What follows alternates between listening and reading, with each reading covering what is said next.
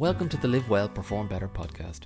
My name is David Duggan and I'm the director of Below the Line, an Irish-based consultancy specialising in helping people, teams and organisations raise their levels of consciousness, inner potential and performance. I am part of a team made up of experts from the worlds of business, elite sport, adventure and health and well-being. We are coaches, mentors and advisors to some of the world's biggest companies and organisations, as well as smaller businesses, entrepreneurs and people looking to make their mark in the world. Our guiding mantra at Below the Line is live well, perform better. What does that mean, you might ask? Good question. Maybe the easiest way to describe it from our perspective is finding the formula that works for you when it comes to things like looking after your physical and mental health, running your business, developing your career, leading your people, or simply being able to show up as brilliantly as possible into your own life, both for yourself and those around you. That's why each week I sit down with a member of our team or an invited guest for a conversation that focuses on the question, what do the words live well, perform better mean to you? This question is a way into exploring with people from a range of different backgrounds, industries and disciplines. What are the practices, techniques, habits or ideas that they use to help them to show up and be at their best in all areas of their lives? Whether that's as CEOs, leaders or managers, or as parents, family members or friends.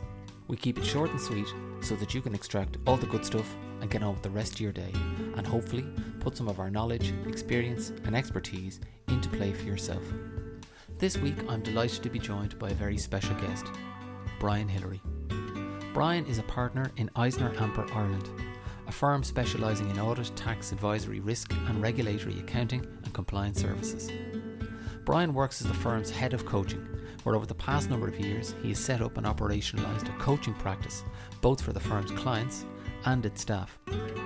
Brian gave me fascinating insights into the benefits that can be derived from creating and embedding a coaching culture across an organisation, as well as speaking passionately about his own story and the formative experiences that got him to where he is today.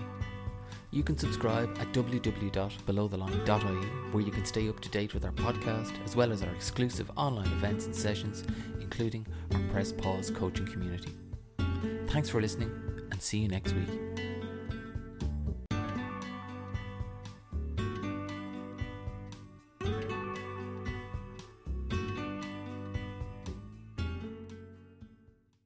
Before we start this week's episode, I'd like to take a minute to let you know about an event we are hosting on the 13th and 14th of October in the beautiful Brook Lodge Hotel and Spa in Macredon Village in County Wicklow.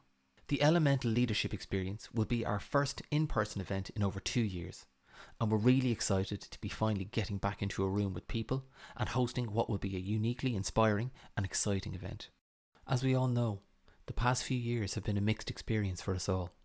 For some, it has been about stress management, coping and survival, both personally and professionally.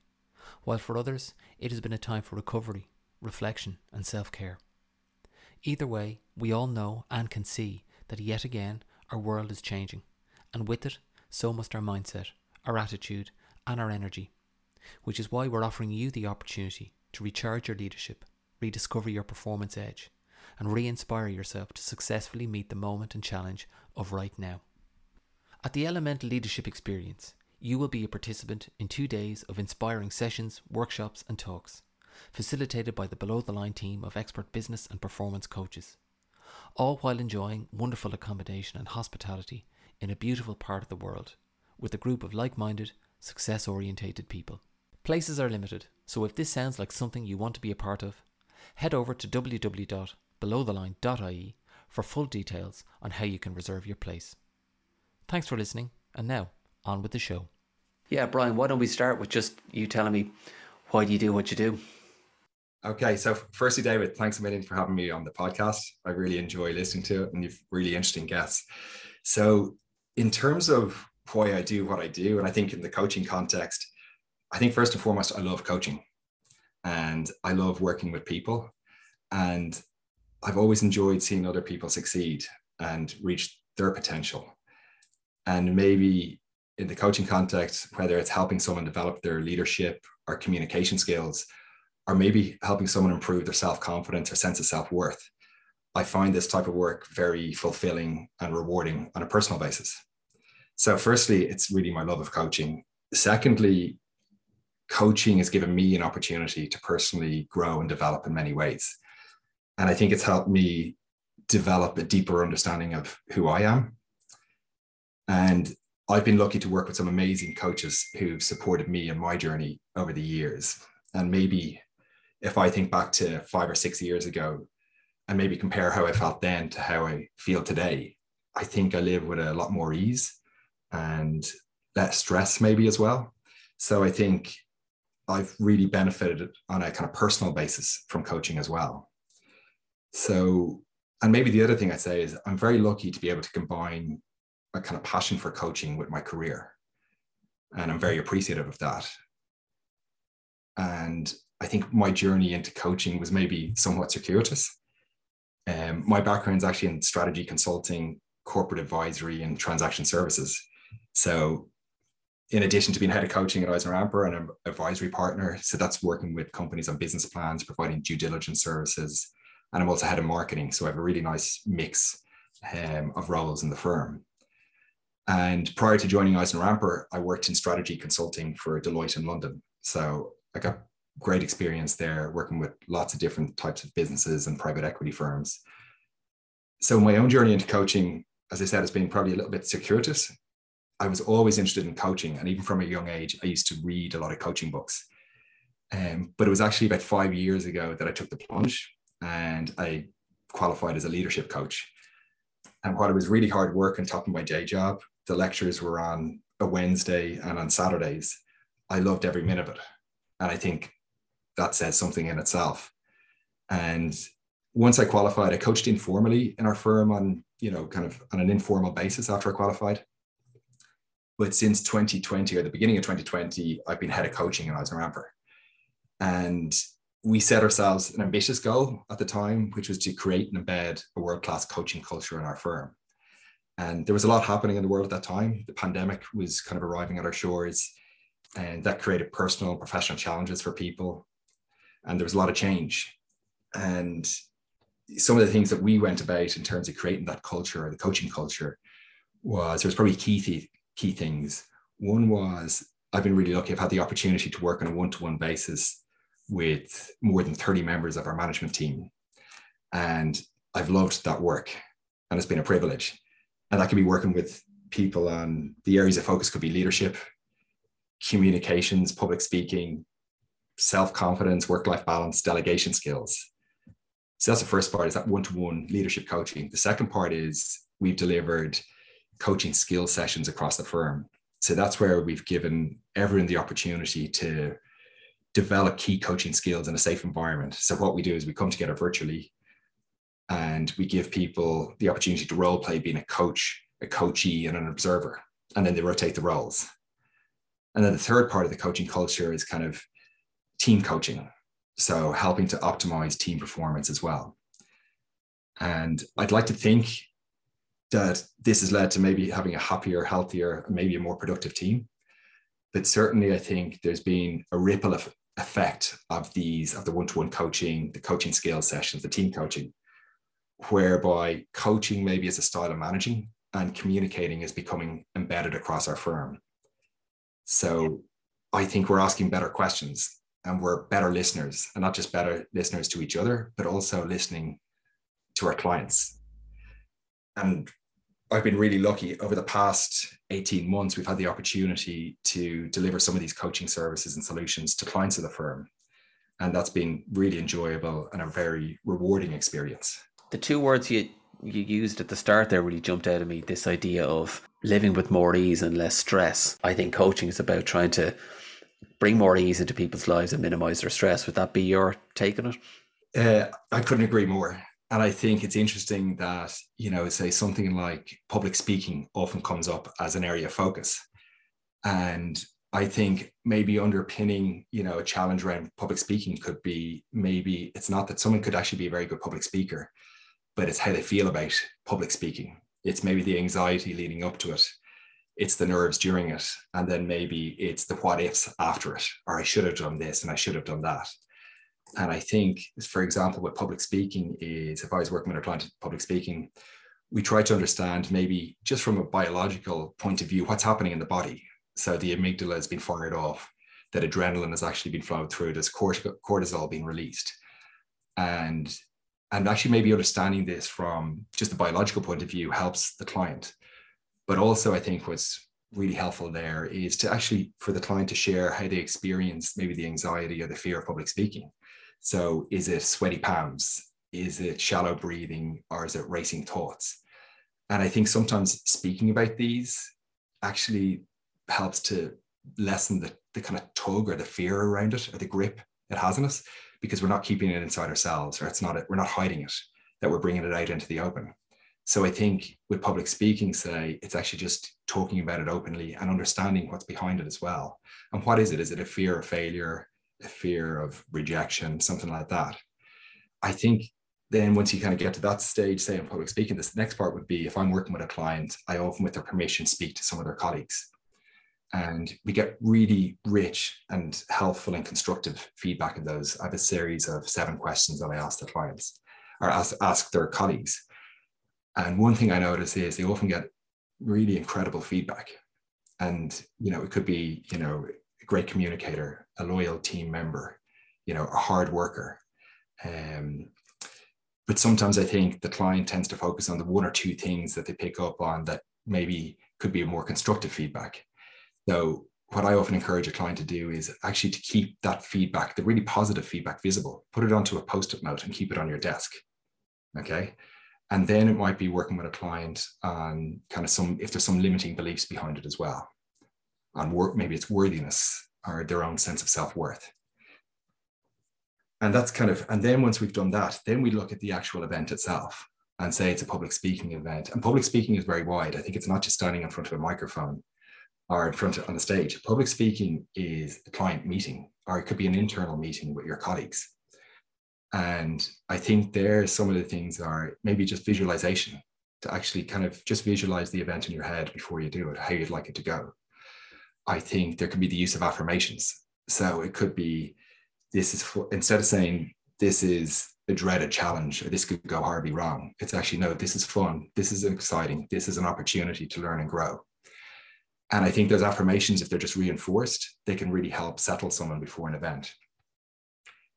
Then it could be focusing maybe on the process and encouraging people to enjoy the process and not being too hung up on the actual outcome itself. The outcome will look after itself, but we focus on what we can do. And maybe just 1 or 2 other things, and that is then when we're in the moment and we're a little stressed, there's breathing techniques we can do. So there's the double inhale and the extended exhale, which if you see a child who's been upset, they often have this double inhale. But that's the body's natural response to try and rid itself of carbon dioxide. And it actually does settle. It's scientifically proven to settle. Then it could be, so that's kind of on the breathing side. Then it could be body language. So I'd encourage clients just to remember just to soften your body. So soften your shoulders, soften your facial muscles. We become very tense. And these are just little triggers that could help people relax into the moment.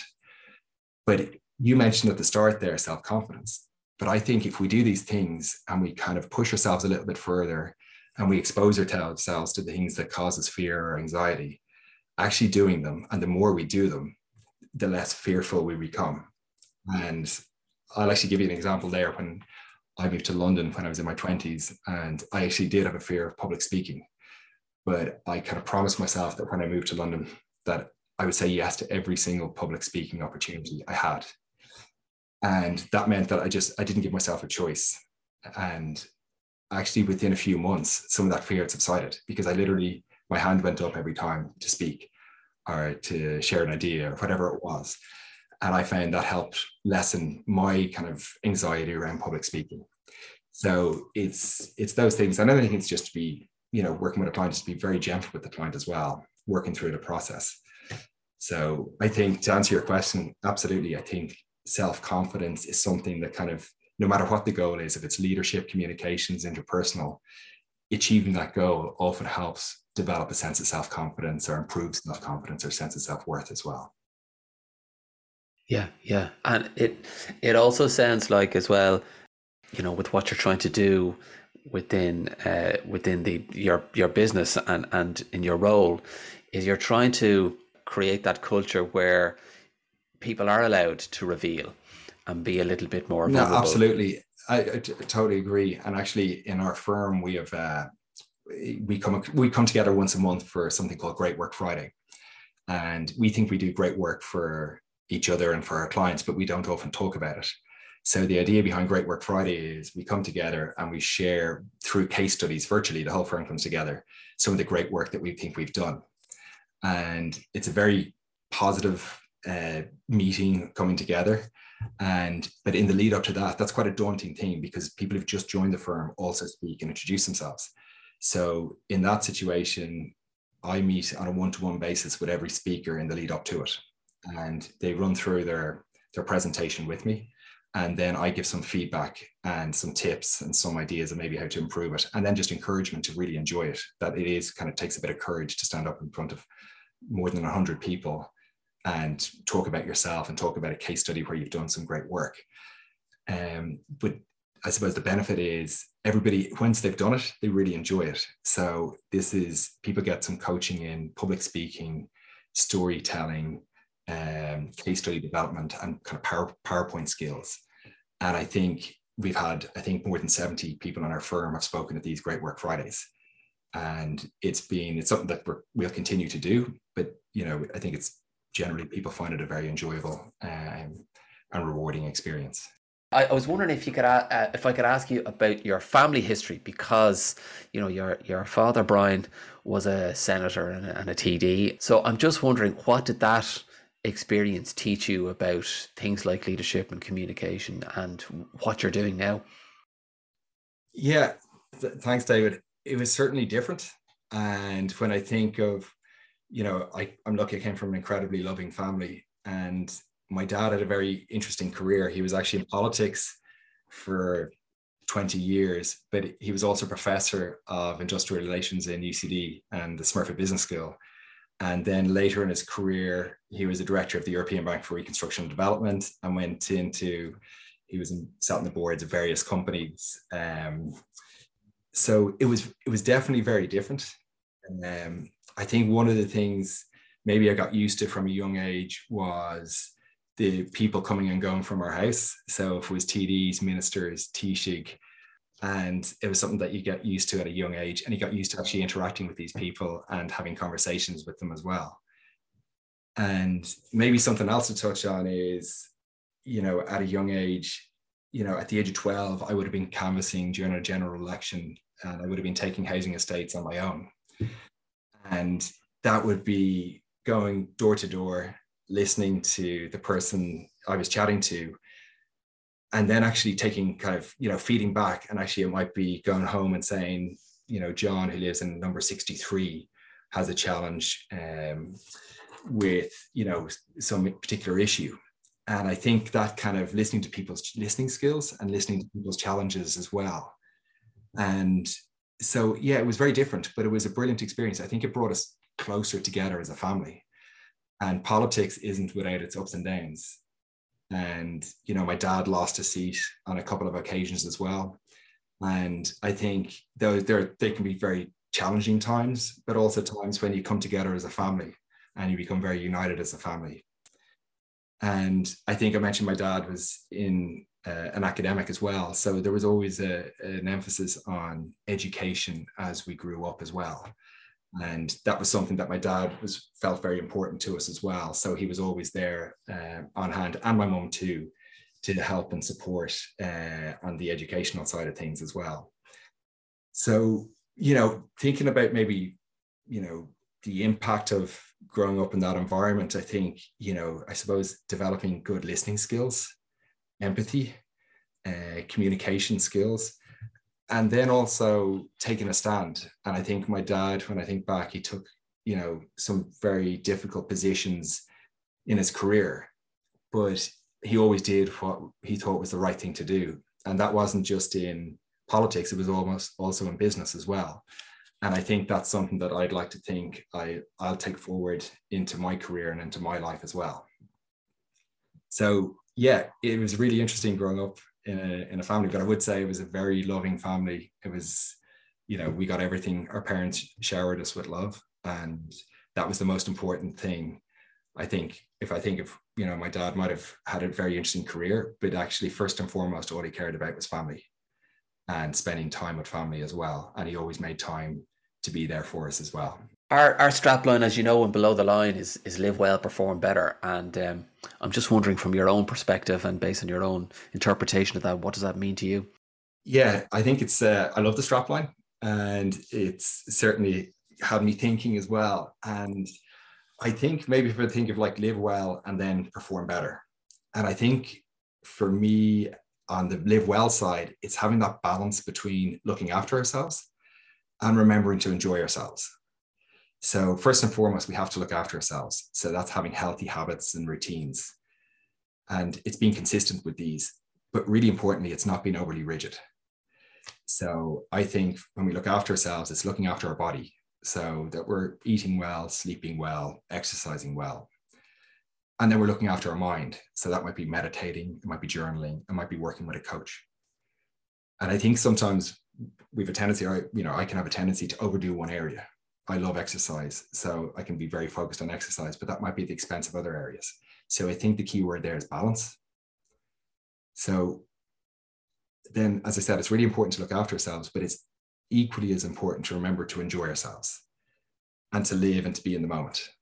And that, for me, I think for a lot of people, would be spending time with people you love, family, friends, significant others, and spending time doing things we love.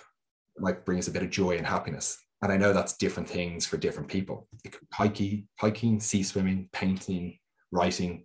It could be watching a child play a football match. It could be a night out with friends. So, or it could be chilling out, and it could be binging on a Netflix series. But I think so it's important to kind of look after ourselves and then remembering to enjoy ourselves and just having that balance. On the perform better side, I think it's really healthy and it's good to push ourselves a little bit outside our comfort zones and to try new things. And if we're going to try something new, maybe to really go for it.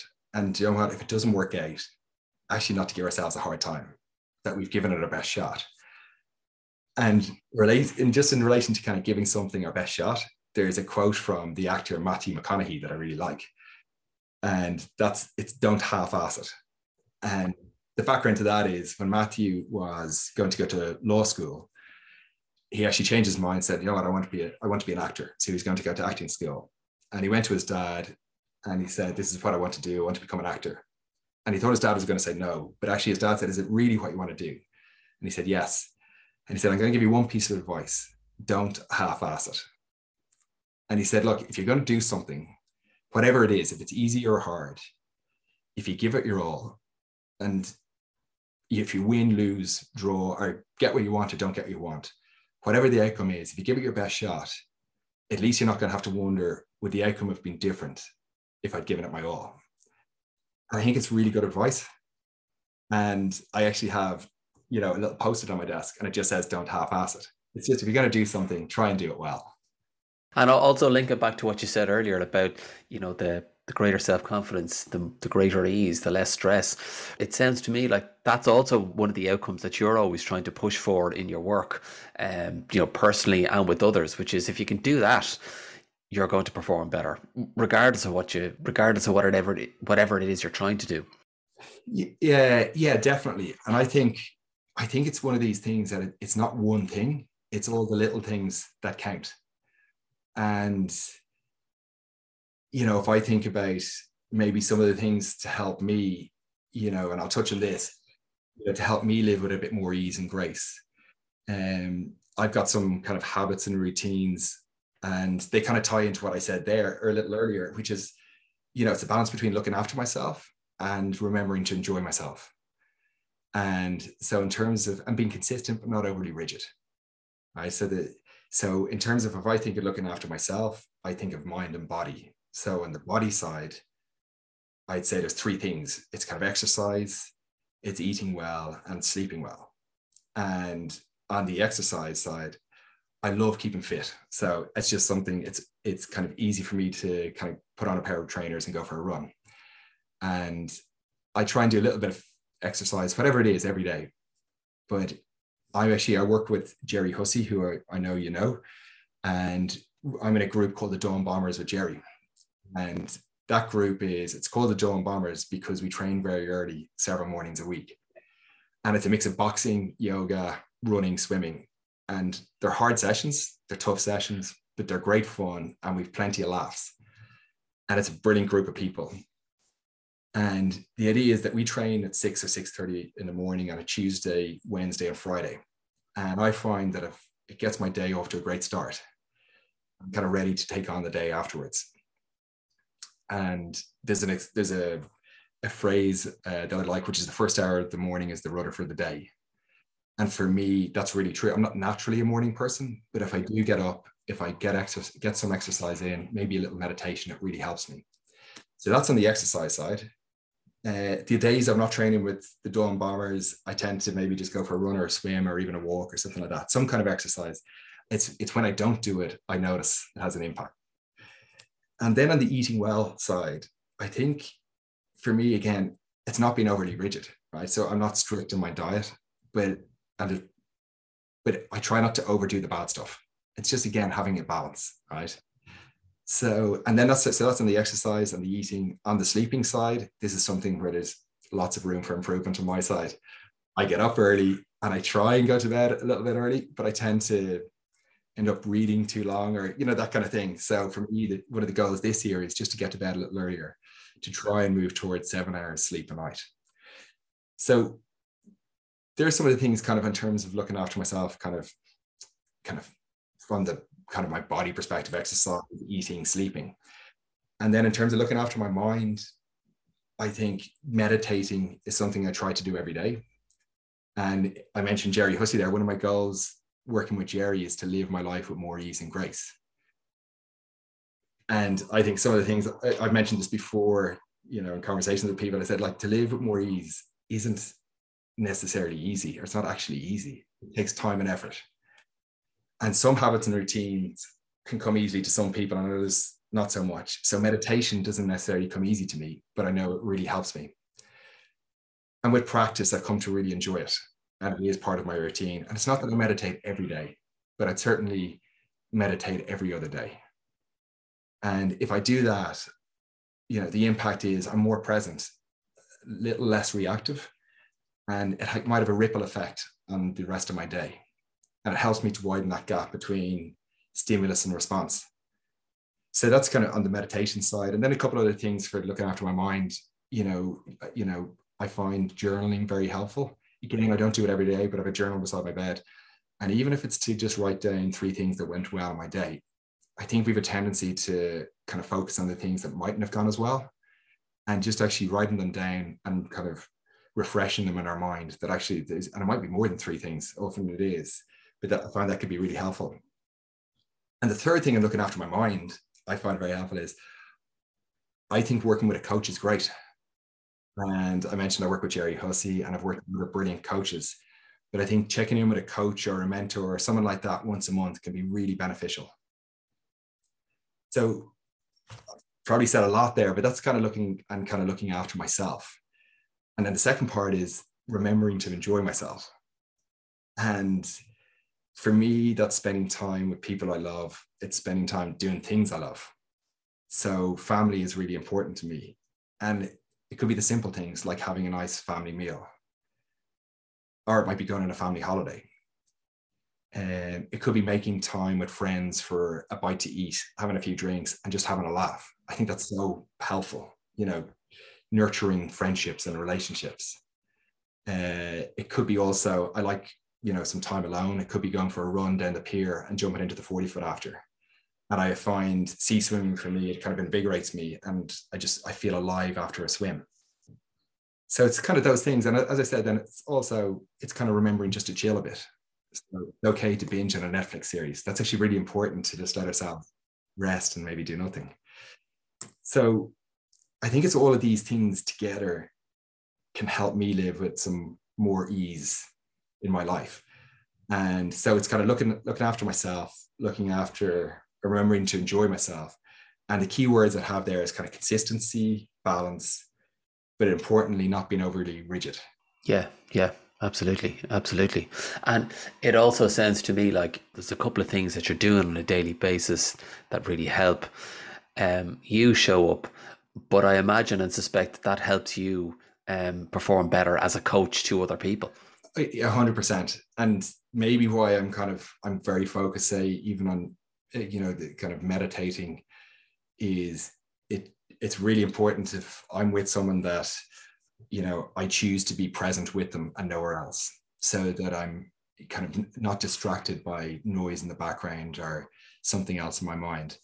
And I think that it's all of these things coming together that enable me to be kind of really present and maybe feel a little bit more flow in how I work as well. And that's not to say, there's ups and downs, or some days are challenging and some days are not. But it's certainly, I think it's kind of trying to keep a consistency and a little bit of momentum and cadence with these things just has, it helps with that sense of ease. And I think it's maybe when we stop doing something, I think that's interesting, that we can see it has an impact.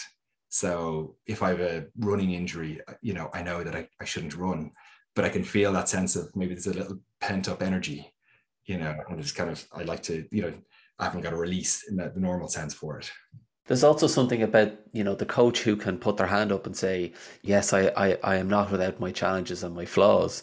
Again, with the people in your organization that you're working with, et cetera, they can see, Brian's not kind of bullshitting when he talks to me about stuff. He actually lives this stuff. I think that's really important from a coaching perspective.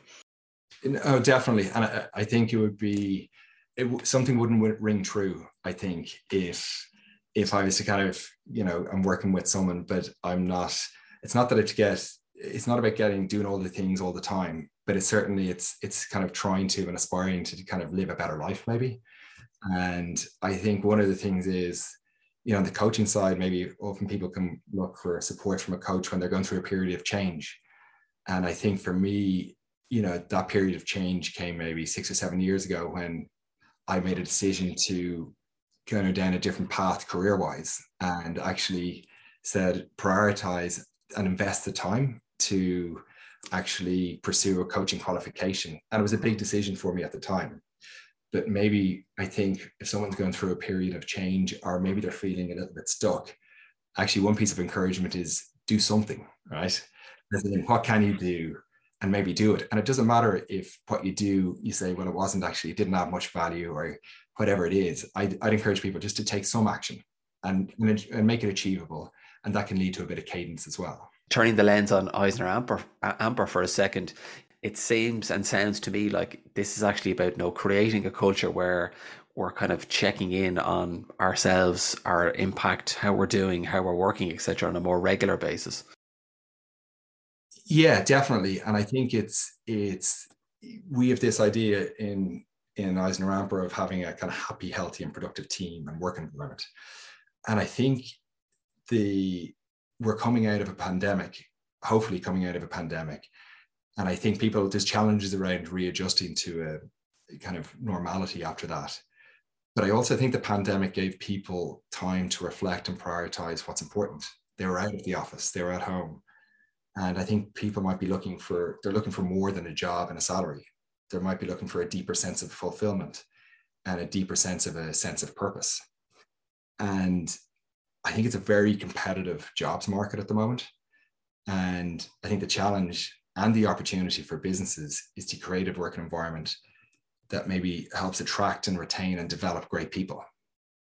And I mentioned we have this concept of a happy, healthy, and productive team and environment. And we'd like to think it's not just a strapline. It's more than that.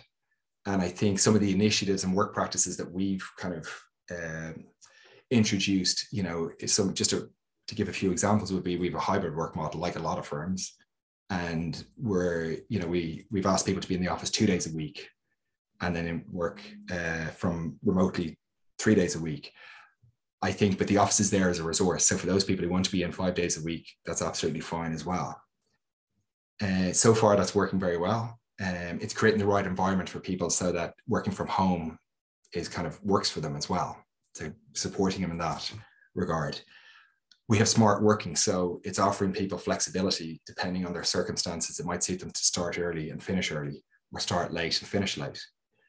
We're very keen that people don't work long hours, or certainly consistently don't work long hours. And I think that's something that we really support people a lot in that as well.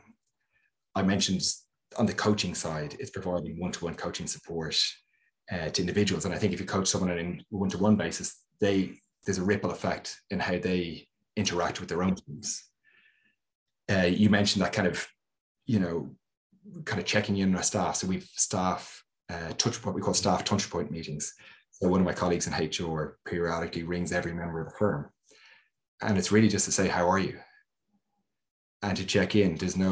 It's just kind of checking in and seeing, is there anything that we can do to support our team in a better way? Some of the other ones we've summer working hours. So it means that we finish at 4:00 on a Wednesday, on a Friday.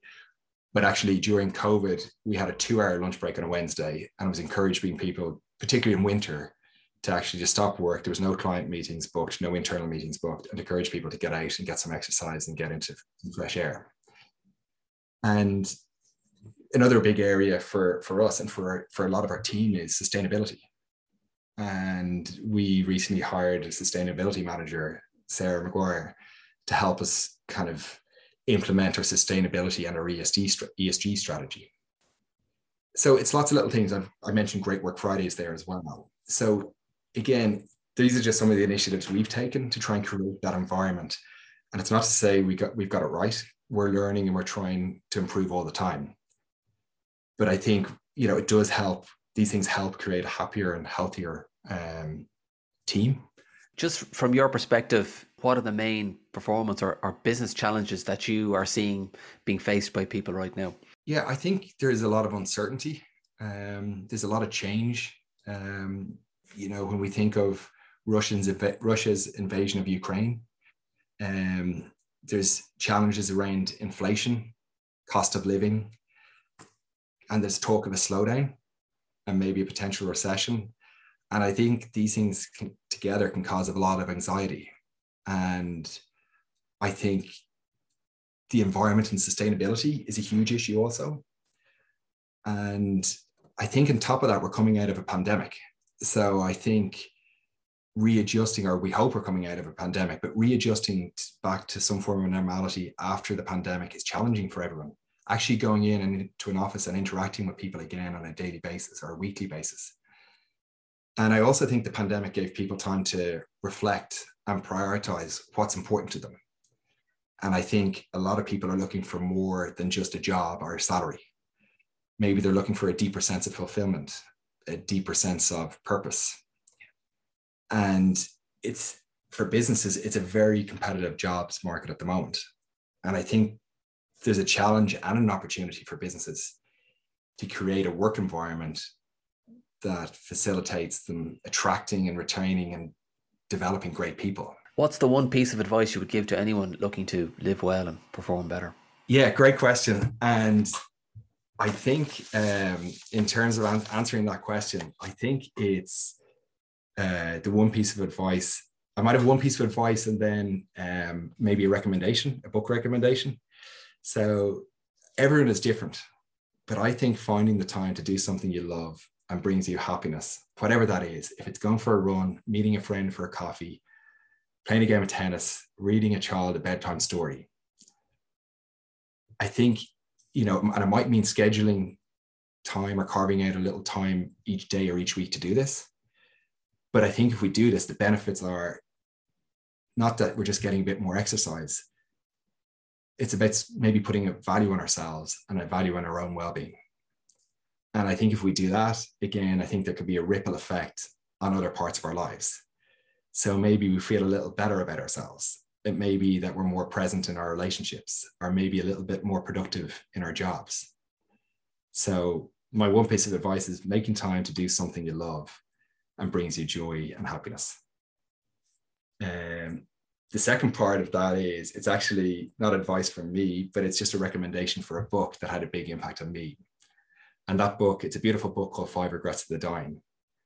And it might sound very somber, but it's a really poignant book with lots of life lessons. And the author, Bronnie Ware, is an Australian nurse, and she spent several years working in palliative care and caring for patients in the last weeks and days of their lives. And in conversations with her patients, they often confided in her some of their deepest regrets. And they culminated in Bronnie writing a book. And I think these kind of universal regrets, they formed 5 lessons that can help us live a fuller and happier lives. And I think they come from people who really had perspective on what's important. And those regrets are, number 1, I wish I'd had the courage to live a life true to myself, not the life others expected of me.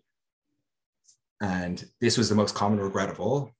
And I think when people realize that their life maybe they're nearing the end of this part of their journey, and they look back, they can see maybe they can see dreams that have been gone unfulfilled.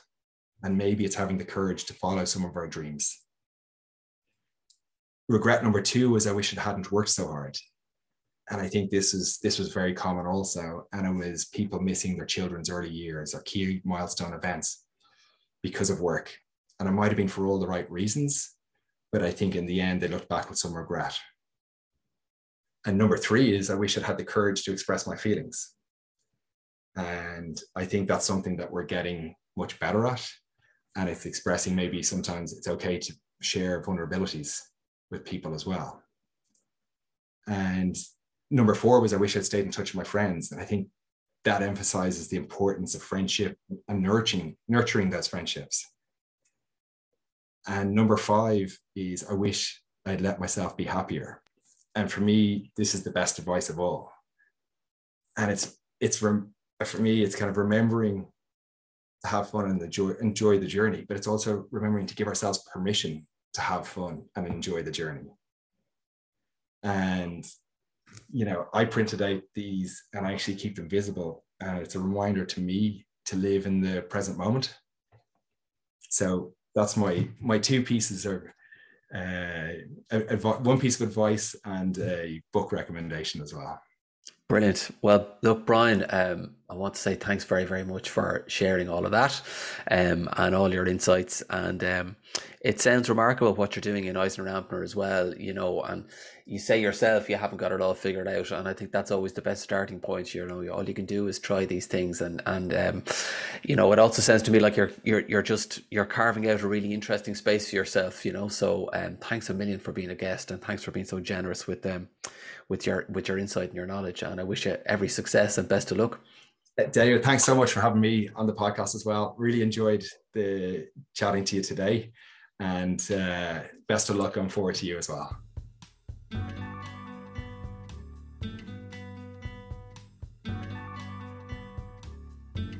Thank you so much for listening to this week's conversation. We hope you enjoyed it.